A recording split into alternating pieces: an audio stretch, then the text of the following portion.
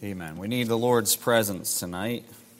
Go ahead and turn to the book of 1 Thessalonians, and we'll open in a word of prayer and just ask for God's presence, for God to abide with us, to visit us through His Word. His Word is His communication to us. It's what He wants us to know. It's what He wants us to experience in our lives. And through His Word, we really do experience the presence, the abiding presence of the Lord. And so we need to hear from Him tonight. And so let's ask humbly for God's presence and God's working through the preaching tonight. Father, thank You for this day. Thank You for our church. Thank You for the ability to gather together today, this morning, and again tonight, Lord, and to hear from You, to fellowship together, and then to open Your Word together and just see what You have for us. And Lord, we come to Your Word tonight, and Lord, we know if You don't visit us in Your Word, if we don't give our minds and our attention and our focus to Your Word tonight, it'll just be of naught. There won't be anything of any value that will come from it, Lord. But if we know that if we come here tonight with a hungry heart, with a thirsty heart, that those are the prayers that you answer. And I pray that You would feed us and give us from Your Word that which we need for our lives, even this week, that You would equip us and enable us through this time that we share together. Help me, Lord, as I open Your Word, to be able to expound upon it properly and rightfully divide the word of truth, that it may be applicable to our lives. And we ask and pray that You bless this time. In Jesus' name, amen. 1 Thessalonians, we're going to go to the very first New Testament epistle that was written, as far as chronologically in your Bible. 1 Thessalonians.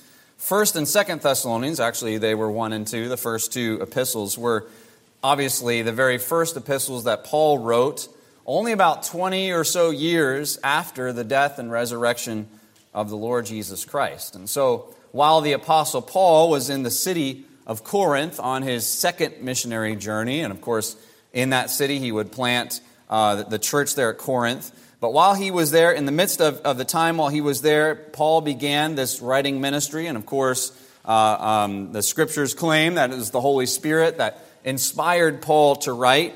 But his writing ministry, the man that the Holy Spirit would use to write these epistles, would empower and inspire Paul, and of course bring to us a ministry that we enjoy today. Think of the epistles starting with Romans and then going all the way to the book of Jude, and how important, how significant they are to us as believers. That ministry was really begun with the Apostle Paul, with this very book that is in front of us tonight, the book of 1 Thessalonians.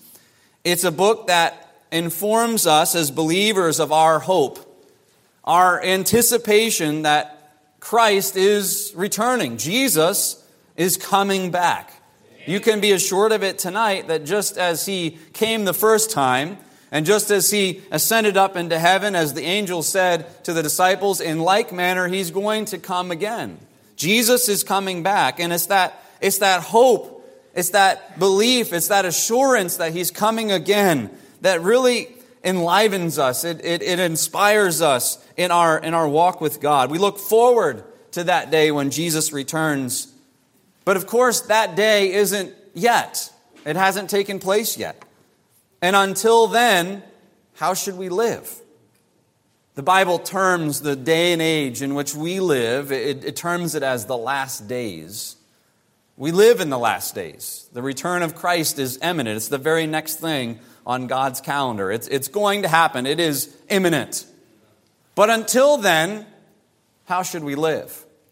And I think the book of 1 Thessalonians really encapsulates how we should live in the last days. And that's the title I've chosen for the series, Living in the Last Days. And of course, we're going to look at different aspects of that. We're going to see a different aspect of that tonight. But how should we live in these last days? Let's just read the first 4 verses. 1 Thessalonians chapter 1, verse 1. It says, Paul and Silvanus and Timotheus unto the church of the Thessalonians, which is in God the Father and in the Lord Jesus Christ.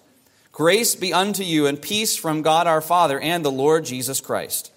We give thanks to God always for you all, making mention of you in our prayers, remembering without ceasing your work of faith and labor of love and patience of hope in our Lord Jesus Christ in the sight of God and our Father, knowing, brethren, beloved, your election of God. In reading this epistle this week and a couple of times all the way through and just thinking about the contents of this book, it really is a wonderful little book. There's no rebuke or correction from the Apostle Paul. It's just filled with loving encouragement. You can just sense the relationship that Paul enjoyed with these believers in the city of Thessalonica. You can sense his heart for them. You can sense he's kind of there as their cheerleader, cheering them on for Christ and encouraging them and strengthening them and helping them. And his heart is to do even more than he's able to do, separated by distance. But you really see that. And I think sometimes Paul gets a little bit of a rap of being like a type A sort of, out there conquering and didn't care whatever was in his path. He was just going to chug through it, and maybe he wasn't a sentimental type or someone that would kind of get emotional. But you read this book, and it's a lot like the book of Philippians, where you really feel the relationship. And Paul communicates his love and his concern to this little, really a baby church here in Thessalonica. And immediately in verse 1, we're reminded of this indispensable component of God's plan in our day and age during these last days. And of course, that indispensable component is the church. And Paul's writing not only to just the brethren in Thessalonica, but he's writing to the church that's in Thessalonica, specifically this brand new baby church in the city of Thessalonica. And it's obvious, as we just mentioned, as you read this letter, you see the special relationship that Paul had with this church. Specifically in verse 7, he uses this word, so that ye, and that's that plural, you church at Thessalonica, ye were ensamples to all that believe in Macedonia and Achaia, for from you sounded out the word of the Lord, not only in Macedonia and Achaia, but also in every place. Your faith to Godward is spread abroad, so that we need not to speak anything. This church was an ensample. It was an example. We could say it was a model of what a good New Testament church ought to be. And of course, our theme this year is letting our light shine. And one of the ways that this church was a model was that as young as this little church was, they were already ensamples. They were already examples. And from the city where they were located, the gospel was sounded out. And it was like a rocket got dropped in the pond, and the ripples were going out. And they're affecting not only their region, but the neighboring region of Achaia. And everywhere, anybody who knew them, they were having an impact on. What a church. What a model for us. What an example for us. And even today, this church of Thessalonica is an example for us to follow. And so let's look at that example in three different ways. First of all, I want you to notice in verse 1 the founding of this church. He just says, Paul and Silvanus and Timotheus unto the church of the Thessalonians. First, he starts right in the beginning with this church's evangelists. He mentions Paul, of course, that being himself. Silvanus, which is the formal way of saying Silas. So you got Paul and Silas. And of course, Timotheus, also the formal way of referring to Timothy, someone that we know a great deal about. So we have Paul and Silas and Timothy. The men who are sending this letter were the very men who labored in starting this church. It was Paul, it was Silas, it was Timothy. Now, this missionary journey started with Paul and Barnabas back in Acts chapter 15. It's known as Paul's second missionary journey. And he embarked on this journey to confirm the churches. Acts 15:41, you'll read about that, how they needed to go and to go back to the places they went to on their first journey. And that's how the second missionary journey started. They were confirming these churches all throughout Asia Minor. While they were traveling, they went through the cities of Derbe and Lystra. And there they met up with this young man named Timothy, who was well spoken of and and was a great example to the churches that were there, the believers that were there. And Paul says, boy, Timothy, I really want you to travel with us. And Timothy joined the team, and the second missionary journey continued on. Paul had great intentions to go into the north and to the east. You'll remember this, the Macedonian call. He wanted to go, of course, if you kind of think of the right-hand side of the map was kind of where they were headed north, and he wanted to go into Asia, to the east, to the right. And God would not allow them. And so he wanted to go maybe to the north. And God says, no, that's not where I have for you. And then came the Macedonian call, the vision that Paul received in the night of the man from Macedonia. And you see the region that's marked there. It would have been to the west. He received that vision and assuredly gathered that God was calling them to the west, to the area of Macedonia. At that time, Luke joins them and joins the team. So you have Paul and Silas, Timothy and Luke now all together, traveling together.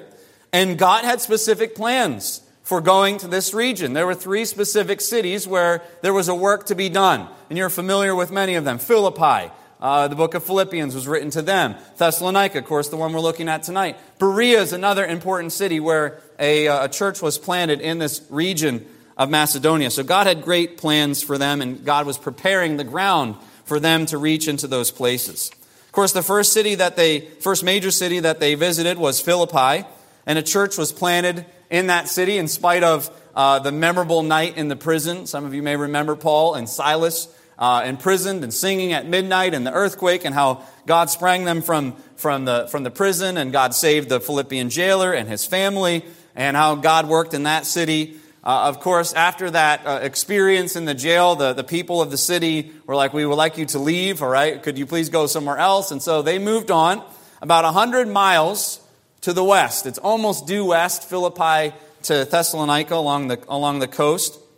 And they began the work there, planting a church in the city of Thessalonica. But I just want to point out here, we've listed a lot of names: Paul, Silas, Timothy, Luke. All 4 of these men were what the Bible calls evangelists. They were God-called evangelists. They were men who were given the task of taking the gospel, of preaching the gospel to the regions beyond. It's not like it's a news flash, but it is something that we need to take a step back as a church and remember tonight. We cannot plant churches without God-called evangelists. That's where it really begins. And if we as a church have a heart to see churches planted, to see the gospel go forth, then we need laborers to go into the harvest. Amen. Jesus said in Luke chapter 10 and verse 2, you're familiar with this verse, but he says, the harvest truly is great, but the laborers are few. Pray ye therefore the Lord of the harvest, that he would send forth laborers into his harvest. This is something that, if you've been around Lehigh Valley Baptist Church for any length of time, you know we've been blessed to experience. We understand that the gift of the evangelists and those that are called by God to be evangelists are gifts from God, Ephesians chapter 4. Gifts to the church. It's kind of like handing Lehigh Valley Baptist Church a box with a bow on it. This gift is for you, and of course God intends that gift to be used to reach the world with the gospel. We've been able to see that in the past, and it's been a blessing over the past couple of years. God has used us to go and to help other churches, to fill the pulpits of other churches, whether that is in Zambia or whether that's up in Bloomsburg, or we're rejoicing over Brother Sam going to Arkansas and how God's doing all of that. And that is a reaping of the labors of the past. But see, God's not content, or we ought not to be content, I should say it this way. God wants to do more. Amen. God wants us to do more. And in order for that to take place, we need more laborers. We need more men. And you say, well, I'm pretty sure God hasn't called me to go. God hasn't called me to be that in the ministry or in the place of an evangelist. You still have a role. It ought to be your heartbeat. It ought to be your prayer. God, would you raise up laborers to go from Lehigh Valley Baptist Church? Amen. Would you call more young men? Would you call more old men? Both work, all right? Amen. Would you call men to go? Without evangelists, the work of evangelism across this world suffers greatly.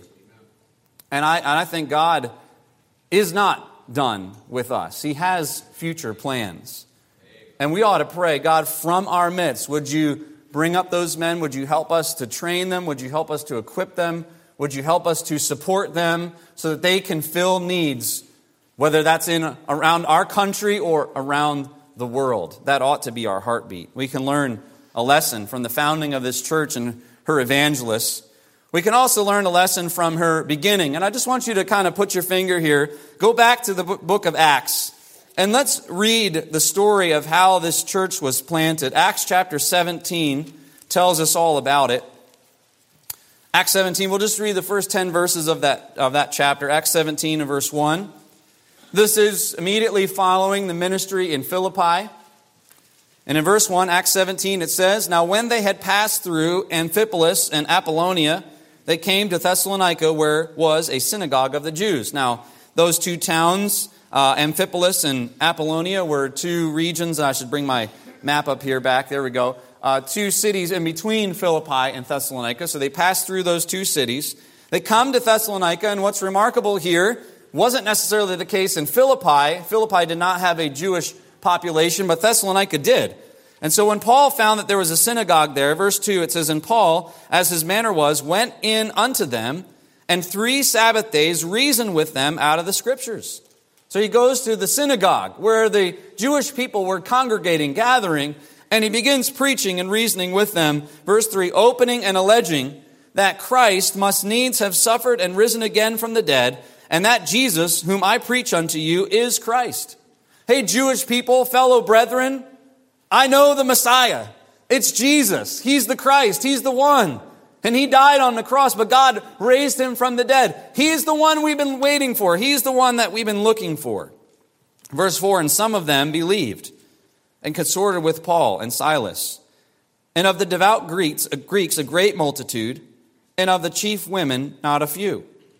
So we see there that some of those Jews believed. And like we heard this morning, they automatically had some new people they wanted to hang out with. They consorted with Paul and Silas. They wanted to be with them. So there were some Jews. There was also some devout Greeks.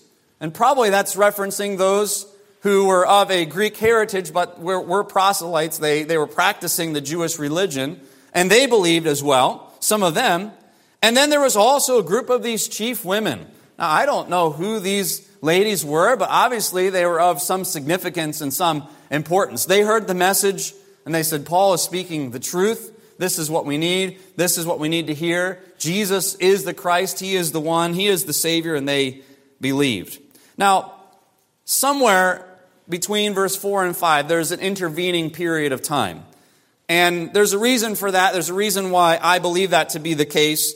First of all, I believe that because Paul labored physically to support the evangelistic team, and he talks about doing that in Thessalonica. In other words, he talks about working a job and doing his craft, a tent-making craft, so that he could preach the gospel freely, and those who are with him could take care of that. You can read about that in 1 Thessalonians 2 and verse 9. Also during this time in Thessalonica, Paul would receive 2 different love offerings from Philippi. They would send once and again to his need while he was in Thessalonica. So there was a little bit of period of time here, although not very long. Probably not much longer than a few months that Paul spent here in this city. And of course, Satan did not like what was going on. And immediately in verse 5, we read about the opposition. The Jews, they don't like what's happening. It takes them some time, but they gather together a multitude, moved with envy. In verse 5, it says, "They took unto them certain lewd fellows of the baser sort." What a description of these guys. The kind of the lower echelon, ones that you could just flip a couple bucks to and they'll do whatever you want them to do. And of course, they start an uproar. They gathered a company and set the city on an uproar and assaulted the house of Jason. And Jason would have been one of the early converts. And actually, interestingly enough, he would become a preacher that would be trained out of this church. But that's another subject for another time. Verse 6, "When they found them not," they were looking for Paul and Silas and the team there. "When they found them not, they drew Jason and certain brethren unto the rulers of the city, crying, These that have turned the world upside down are come hither also, whom Jason hath received. And these do all contrary to the decrees of Caesar, saying that there is another king, one Jesus. And they troubled the people and the rulers of the city when they heard these things. And when they had taken security of Jason and of the other, they let them go. And the brethren immediately sent away Paul and Silas by night unto Berea. So Satan didn't like what was going on. And opposition forced Paul and Silas and Timothy to leave. And Paul describes this in chapter 2, verse 17, when he's writing to the believers. He said it was like being taken from them. And you can really sense his heart, that he had more that he wanted to do, but he was taken from them due to the opposition of Satan. And so the missions team would move on from Thessalonica to Berea next. And of course, some of you are familiar with what happened there. There were believers that were won to Christ in that location. But I maybe jump one step ahead. What did Paul and the team leave behind when they left Thessalonica? Well, they left behind a church. A church that is described in 1 Thessalonians as an evangelistic church, a steadfast church in the face of persecution, a church that raised up God-called men like Jason, like Aristarchus, Secundus in Acts chapter 20. It mentions both of those names. They came from this church in this city. And even in chapter 5, we're told that somehow this church of the Thessalonians had multiple pastors that were ministering in that church just from a couple months of Paul's ministry. And honestly, my mind is a little bit blown by that. Like, how in the world did it? But it happened. It happened. God did amazing work there, even though Paul and the team had to move on. And so the team would move on to Berea, where Paul would be forced then, because Jews would come from Thessalonica and stir up trouble again. And so he would have to move on from Berea. He left Silas and Timothy there behind, and he went alone to Athens. And there it was agreed that they would meet up together. Of course, some of you are familiar with the sermon at Mars Hill that took place in the city of Athens while Paul was waiting for Silas and Timothy. But after they got back together, Paul was so burdened for the believers in Thessalonica that he would send Timothy back to that city. And you can read about that. We'll get to that in our study in chapter 3. He references how he sent Timothy back to meet their needs and to help them. And Timothy would return then to Paul with a glowing report of all that was taking place there. You can see that in chapter 3 and verse 6. It says, "But now when Timotheus came from you unto us and brought us good tidings of your faith and charity, and that ye have a good remembrance of us always, desiring greatly to see us, and we also to see you. Therefore, brethren, we were comforted over you in all of our affliction and distress by your faith." And so Paul was so excited about hearing from Timothy how well they were doing and what they were accomplishing for the Lord there, that immediately he begins writing this letter to a church that was only 6 months to a year old. I would call that a baby church. They'd just gotten started, but yet God was using them in a powerful way. So we learned something. We don't have to be, we don't have to have all the resources in order to be used by God. We don't have to have all of the years of experience and all the money and things built up. They were used right away, right out of the gate. We can learn some lessons from her beginning, but also from her location. In verse 1, 1 Thessalonians 1, it says, "Paul and Silvanus and Timotheus unto the church of the Thessalonians." Their city, their physical city, was the city of Thessalonica. Now, Thessalonica was a rather important city. At the time of Paul's visit, the population was estimated to be about 200,000 people. So that's a fairly large city. Just think of Allentown. Officially, Allentown population is only like 125. Now, I know that doesn't account the regions around it, but just to give you an idea, this was a large city, an important city. It was one of 4 regional capitals of Macedonia. And if we go back, you see the Macedonian region in the north, and Thessalonica was one of 4 regional capitals of that area. It was located on a significant road called the Egnatian Way, and it was a strategic roadway across Macedonia from the west all the way over to the east and into Asia. And so that was the reason for its importance. It was also a strategic seaport right on the Aegean Sea. It had access to water transportation. That's the word I'm looking for, transportation. And so that was another reason why it was an important city. We've already read that it had a large enough Jewish population to have a synagogue. And there was enough Jews to cause a stir to set the city on edge and get Paul and his team kicked out. So there was a large Jewish population, but there was also a large idolatrous Gentile population. In fact, not very far away, only 50 miles away, was Mount Olympus. Does that sound familiar to anyone? Mount Olympus, the home of the gods, where the Greek gods came from. And of course, Thessalonica is a city in the shadow of that mountain. And so, you think, they had opposition from unbelieving Jews. They had opposition from idolatrous pagans who were worshiping their false gods. And yet still this little church flourished. Even today, think of this, the city of Thessalonica. It's still a city. It's called, let's see if I remember this right, Salonika in Greece, and it's the second largest city in all of Greece. So there's your free trivia throw in there. But this city, that was the physical location of this church. But did you notice in verse 1 that God actually clues us in to not just the physical location, but also the spiritual location? He says, I'm writing unto the church of the Thessalonians, which is in God the Father and in the Lord Jesus Christ. Boy, that's interesting.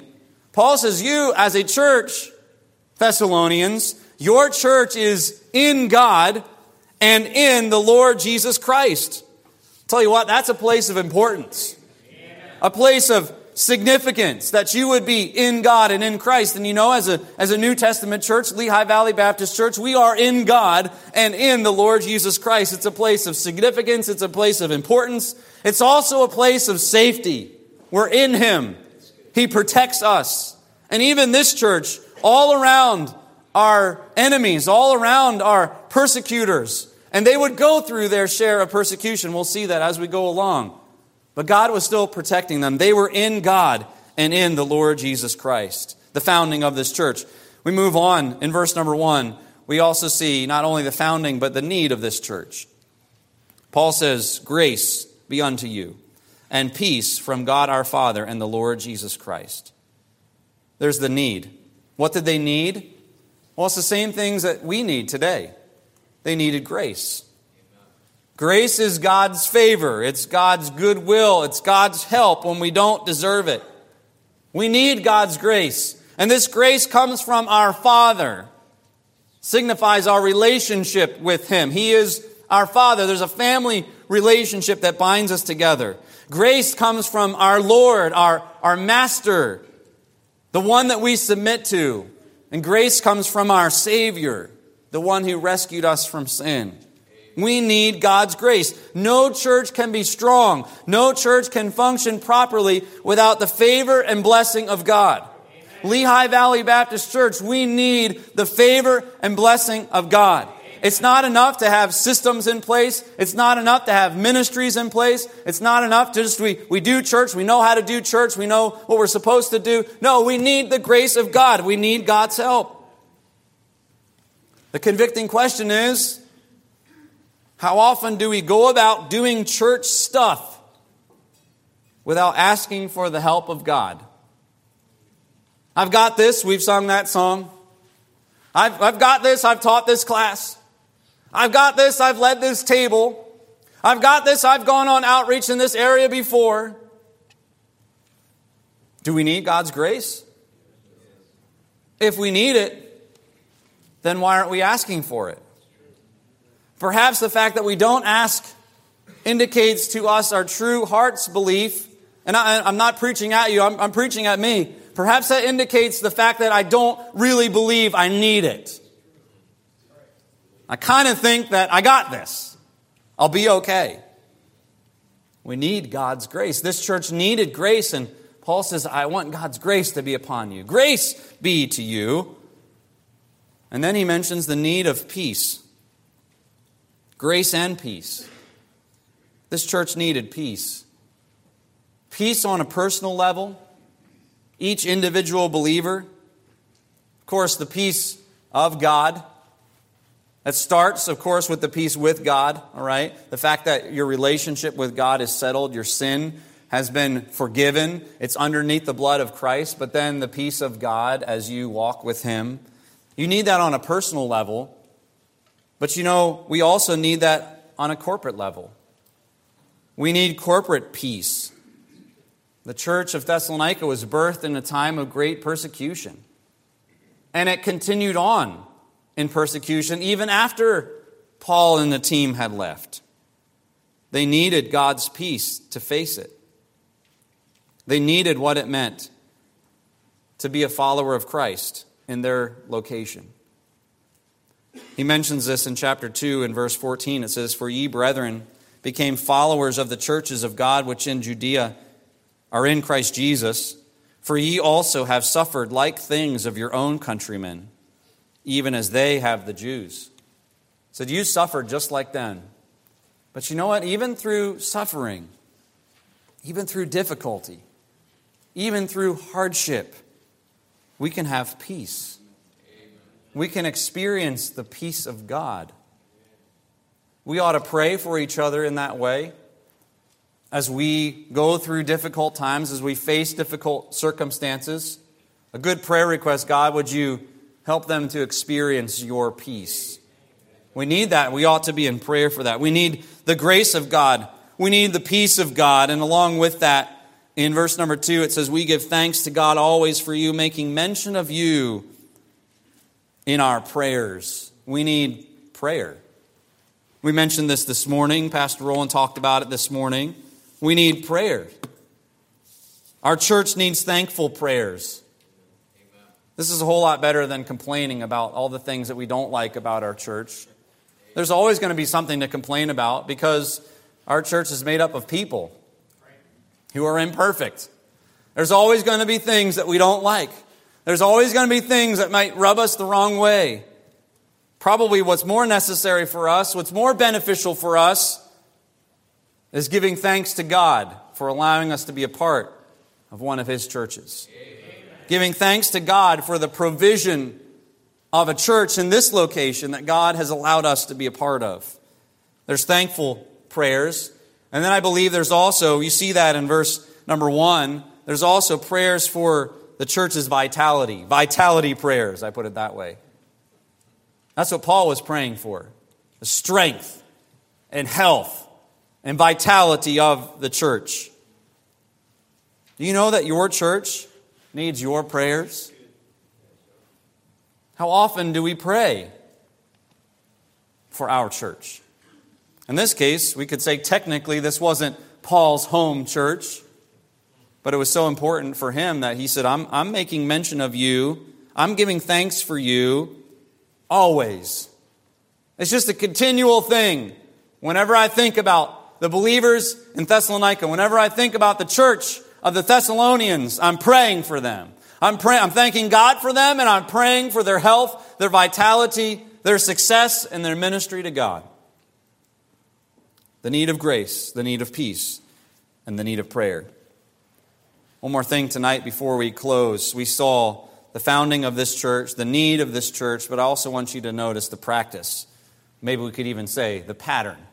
Here's the pattern that we find in verse 3 and 4. He says, one of the reasons why I was praying is because of what I saw myself and what I heard from Timothy, and how I remember in verse 3. I'm remembering without ceasing your work of faith and labor of love and patience of hope in our Lord Jesus Christ in the sight of God our Father and our Father, knowing, brethren, beloved, your election of God.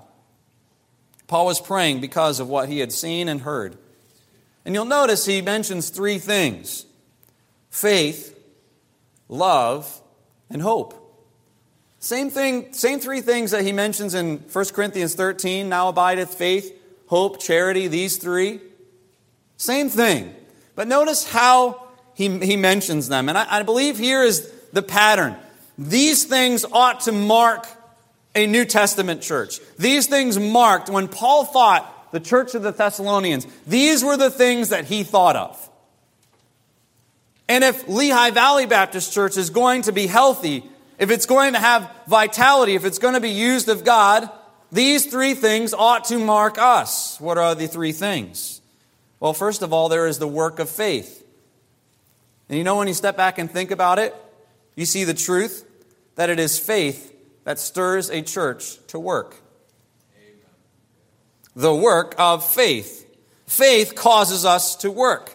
The word work means a course of conduct which springs from a belief, which springs from faith. Even James in James 2 and verse 20 says, faith without works is dead. So faith, if it's real, if it's genuine, it produces a work. It produces an action. When we believe God, we will act upon what He has said. Amen. And if we're not acting on what He said, then that means that we really don't believe what He said. Now, this begins at salvation. Jesus said in John 6 and verse 29, this is the work of God. What? What's the work of God? That you believe on Him, whom He hath sent. All right, so you believe in who Jesus is, and that causes you it causes you to trust in Him. It causes you to put your faith in Him. It causes you to turn away, repent of your sin, and turn to God, to the Lord Jesus Christ. So it starts with salvation, faith that produces a work, but you know what? It continues on. You know, if we believe that God is at work, if we believe that God is who He claims to be, we believe God's plan as He has laid it forth in the Scriptures, if we believe that He's at work in this world, then we'll do what He says and get to work. Amen. If we really believe that. The problem is not that we're not doing enough. The problem is probably a little bit upstream of that. We really don't believe in our heart of hearts that God is doing a work in this day and that He wants to involve us in it. We really don't believe that. Because faith stirs a church to work. Not only that, he mentions the labor of love. Love stirs a church to labor. Now, labor is a little bit different than work. The primary definition for the word labor is a beating. Some of you might have put in some days at work in which you came home and you felt like, I got a beating. I got beat up today. That's the kind of labor, the intense labor, united with trouble and toil. I like this from Thayer's. It says, labor to which love prompts, and which voluntarily assumes and endures trouble and pains for the salvation of others. You know, if you're gonna work and be involved in the ministry of holding forth your light, of being a witness, of reaching out to others not only with the gospel, but then, as the Great Commission talks about, also discipling. If you're going to be involved with people and in that ministry, then you better get used to some labor. Because it takes some labor. Amen. There'll be times in which you'll feel like you got a beating. Like you got beat up. You'll feel like, what good was that? You know, I did all of that to get to visitation, to outreach tonight, and you know what? I just felt like I got beat up the whole way. What good was that? There are going to be some times when you'll feel that. What do you need at that point? Well, remember, it's love that stirs a church to labor. Love. A heart of love for God enables us to labor. 2 Corinthians 5, Paul says the love of Christ constrains us. And that's not holds us back. It's the motivating. It's the fuel that keeps us going, keeps us laboring. Love for God and love for others. Love for our Lord and Savior, but also love for the souls in need. Love for the souls that need the truth of the Word of God. Love for souls who need to be discipled, who need to apply God's truth to their life so that they can go on and live for God. That takes some labor. And if we're going to labor, it's going to need to be fueled by a love of God and a love for people. And of course, that's a natural byproduct of the greatest commandment, right? Loving God and loving others. Faith will cause us to work. Love will cause us to labor. But you know what? He mentions hope. And hope will cause us to endure. He says your patience of hope. Whenever you see the word patience in the Bible, biblical patience, just mark it down. Patience equals endurance. This is after you got beat up a little bit. This is after you put in some work. This is when you're tired. This is when you're wore out. This is when you're thinking, I don't know what good I'm doing. I don't know what good this ministry is. No one's seeing it. No one's appreciating it. Nothing good is coming out of it. Well, now we get to patience of hope. The hope that causes us to endure, to keep on going, to be faithful. And what are we hoping in? Well, he says we're hoping in the Lord Jesus Christ. Amen. And specifically, he's referring to the fact that Jesus is coming again. And you know what? You might not be appreciated like you think you ought to be appreciated. But you know what? When Christ comes back, when he returns, all the accounts will be brought to zero. Everything will be settled. And you know what? If you really, honestly, and truly are not getting the recognition that you deserve, well, God's going to one day rectify that. He's going to fix that. If that's truly the case, all right? If we're truly serving him, then he is a rewarder of them that diligently seek him. God doesn't lose records. God doesn't say, you know what, I forgot you did that, or I didn't notice that. No, God sees everything. We're going to see that in just a second. We can have endurance because we know that Jesus is coming again. And all three of these, and I knew it was coming, it was right there in my notes, right? Are where? In the sight. Did you see that in verse 3? In the sight of God and our Father. Are you working? Are you laboring? Are you enduring? If you are, it's in the sight of God. God sees, and God rewards. This is the pattern that we see in this church, and I will point out all three of these things are because of what Paul mentions in verse 4, knowing, brethren, beloved, your election of God. And don't let that word election scare you. All of what he had mentioned before, the work of God in them was because God had chosen them. And the reason that God had chosen them was because they had responded to the gospel. They had come to the Lord Jesus Christ in faith, and because they had, God said, I've chosen you. You know, if you're a believer here tonight, if you come to salvation, then God says, I've chosen you. You are one of my elect. I've chosen you, as he mentions the word brethren. I've chosen you to my family. In John 1:12, as many as received him, to them gave he the power to become the sons of God. You receive Christ, you receive the gift of salvation, and God says, you're one of mine, I'm your father, you're one of my sons. You get that relationship. And then you're also chosen not only as brethren, but also as beloved brethren. Because you come to Christ, because you receive the gift of salvation, you become part of his own elect. I love how he says that in Luke 18. Shall not God avenge his own elect? You belong to him. You have a special relationship with him. And because of that, because now you are in the family of God, you're beloved of God, now we share that relationship in common as a church, don't we? And that's specifically what Paul is pointing out. Members of Lehigh Valley Baptist Church here tonight, you look around the room and you ought to see brethren. You ought to see beloved brethren. Not those that you disapprove of. Not those that you sit back and say, well, I don't like the choices they're making. No, they're your brethren. And they ought to be beloved by you. You ought to love them. Which, what is love? Oh, it's not necessarily just the good feelings of I love hanging out with them. But it is I put their needs in front of my own. And that's the love we don't like. That's the love that costs. That's the love that demands sacrifice. But if we're all in the same family, we are elect. We ought to love each other. This is the pattern.